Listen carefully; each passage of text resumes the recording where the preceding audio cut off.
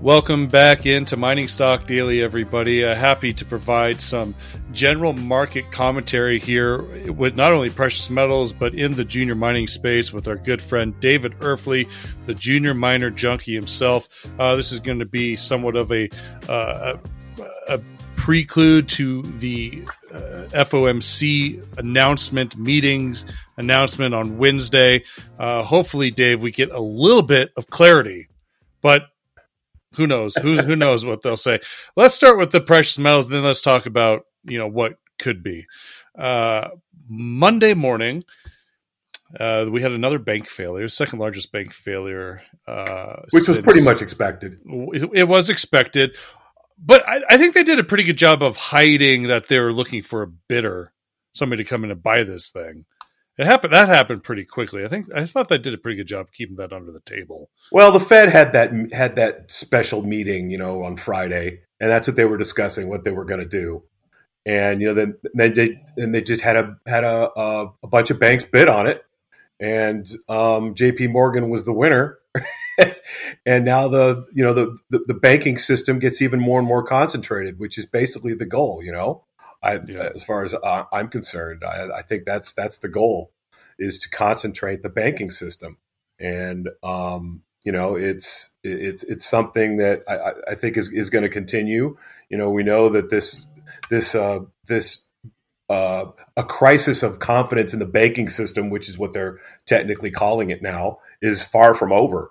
So, and the gold price is just hanging around $2,000 here, waiting to see what the Fed is going to say after they hike another 25 basis points to make credit contract even more. And the higher they raise rates, the more dangerous it gets. And all these indicators they look at are lagging indicators, and then they just keep raising until something breaks, and something else is going to happen, and we just don't know what and when, but it's going to be banking related. And the gold price is starting to price all this in. It went up almost $500 in 6 months. That move's got to consolidate, and it's technically overbought on a weekly basis. So it's hanging around $2,000 here, and I wouldn't be surprised to however the market reaction is to whatever the Fed says after they raise rates another quarter. Another 25 basis points. I think the gold it'll be a catalyst strong enough to either take the gold to the gold price $100 in either direction, either towards strong resistance at that 2100 area, or strong support at 1900. I wouldn't be surprised to see that be a catalyst for a $100 move in either direction, basically. Well, before we talk about, what would cause either one of those catalysts, I do want to put things into perspective. We've had, in the last few weeks, we've had 3 bank failures, Silicon Valley, Signature, and now First Republic. There are over 4,800 uninsured commercial banks in the United States. So if they want to really kind of shrink this pot, they've got a long, long way to go.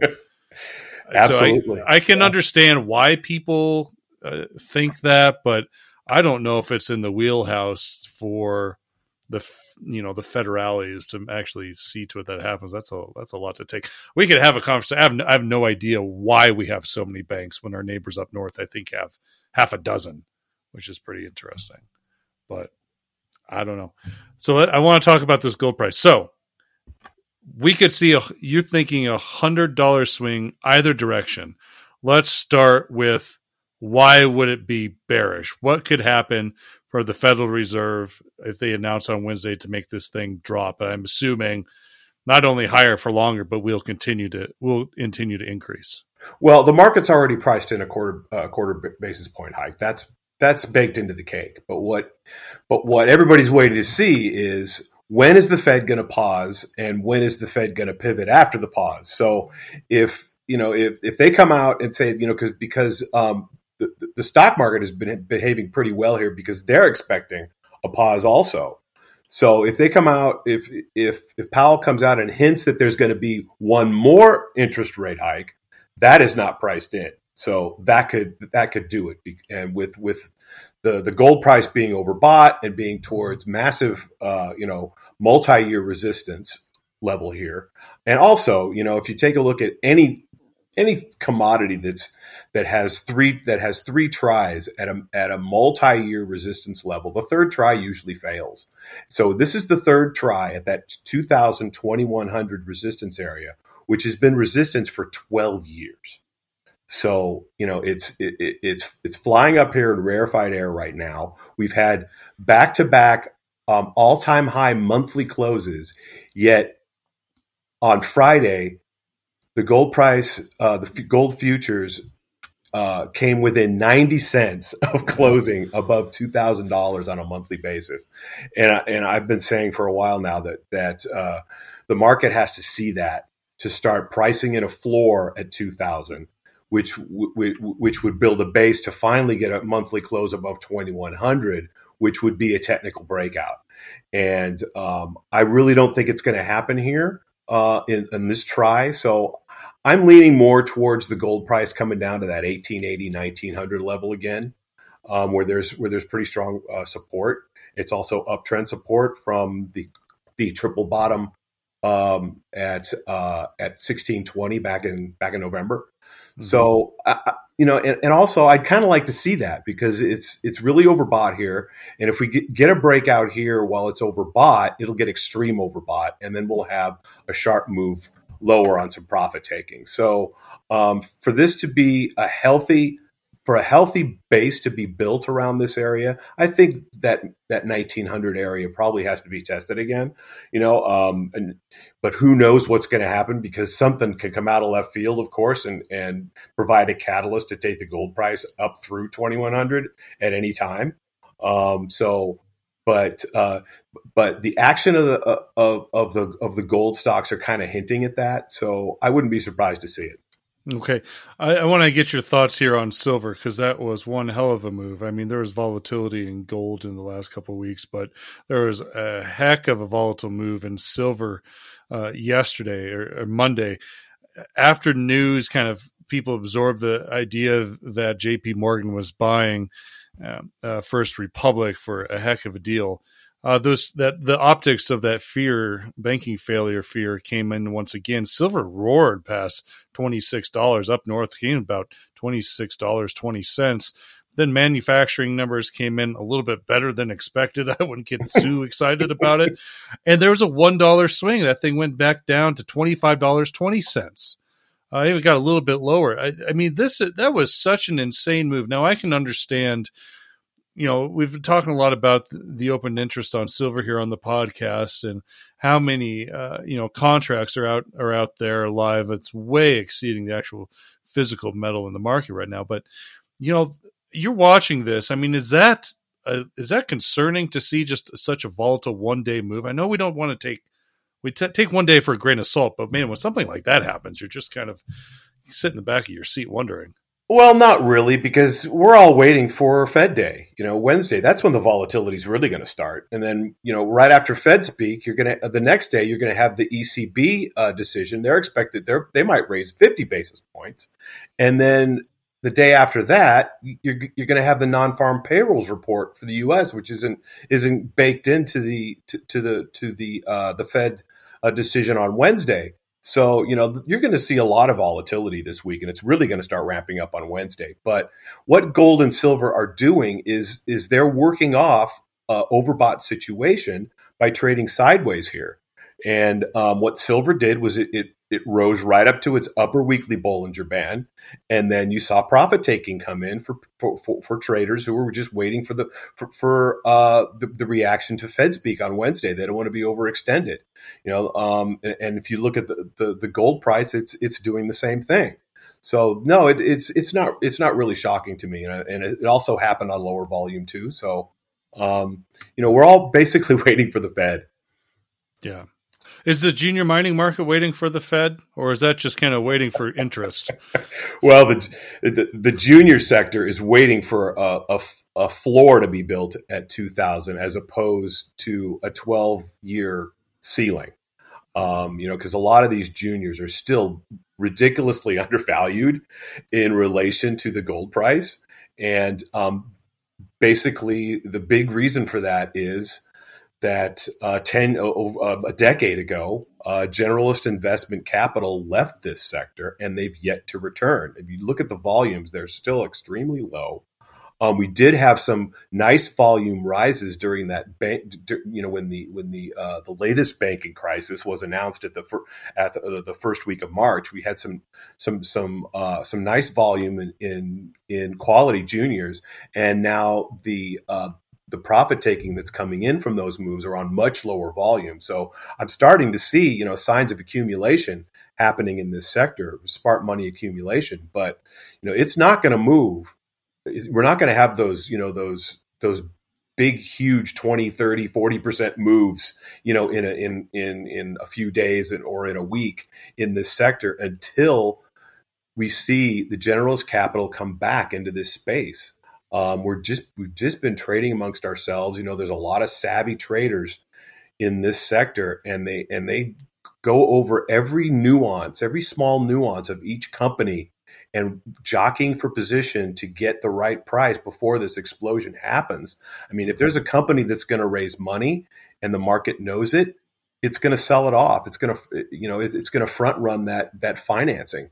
And if you see, good drill results from a company and it's sold off, it probably means that company's going to need to raise money in 6 months or 12 months, and the market knows this.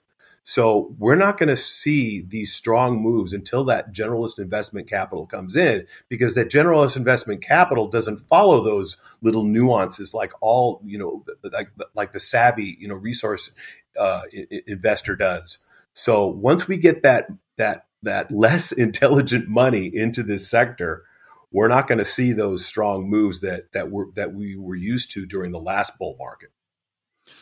You published your weekly newsletter out Friday afternoon. I noticed there weren't any new trades for the week. I'm just kind of curious generally. Are you sitting there waiting for some sort of clarity before you start deploying more cash, or are you looking for entrance into new positions? I mean, and that's not just a junior sector. I feel like a lot of just active investors are kind of sitting here waiting for clarity. It's not just us. Oh yeah, absolutely. There's all these people all these investors that are taking all this money out of the banks. That money's sitting on the sidelines. They're waiting to deploy it, and it won't take much of that capital to come into this tiny resource sector to really get it moving. And basically what I've done is, I've recently completed all my positions. I'm sitting on my hands and waiting for this move to take place. We've already had a strong move off what I consider to be a major bottom back in September of last year. I've been on record as saying that the gold stocks have this 7-year cycle, and they make this major bottom every 7 years. In 2001, they had a major bottom. In 2008, a major bottom. In late 2015, a major bottom. And in September of last year, that was 7 years later, for a major bottom. And it had all the signs of a major bottom. We had massive capitulation take place in the junior space when gold failed for a second time at that 2,100 area when Russia rolled into Ukraine. It set off capitulation in the junior space. So I started. I was about 50% cash when that happened, and I was waiting for signs of a major bottom to start deploying the rest of my capital, and I've done that. So my subscribers and I are basically sitting on full positions, waiting for this breakout to happen, because it's always better to be 6 to 8 months too early than just a few days too late in this sector, because when it starts to move quickly, and you don't want to be chasing these things.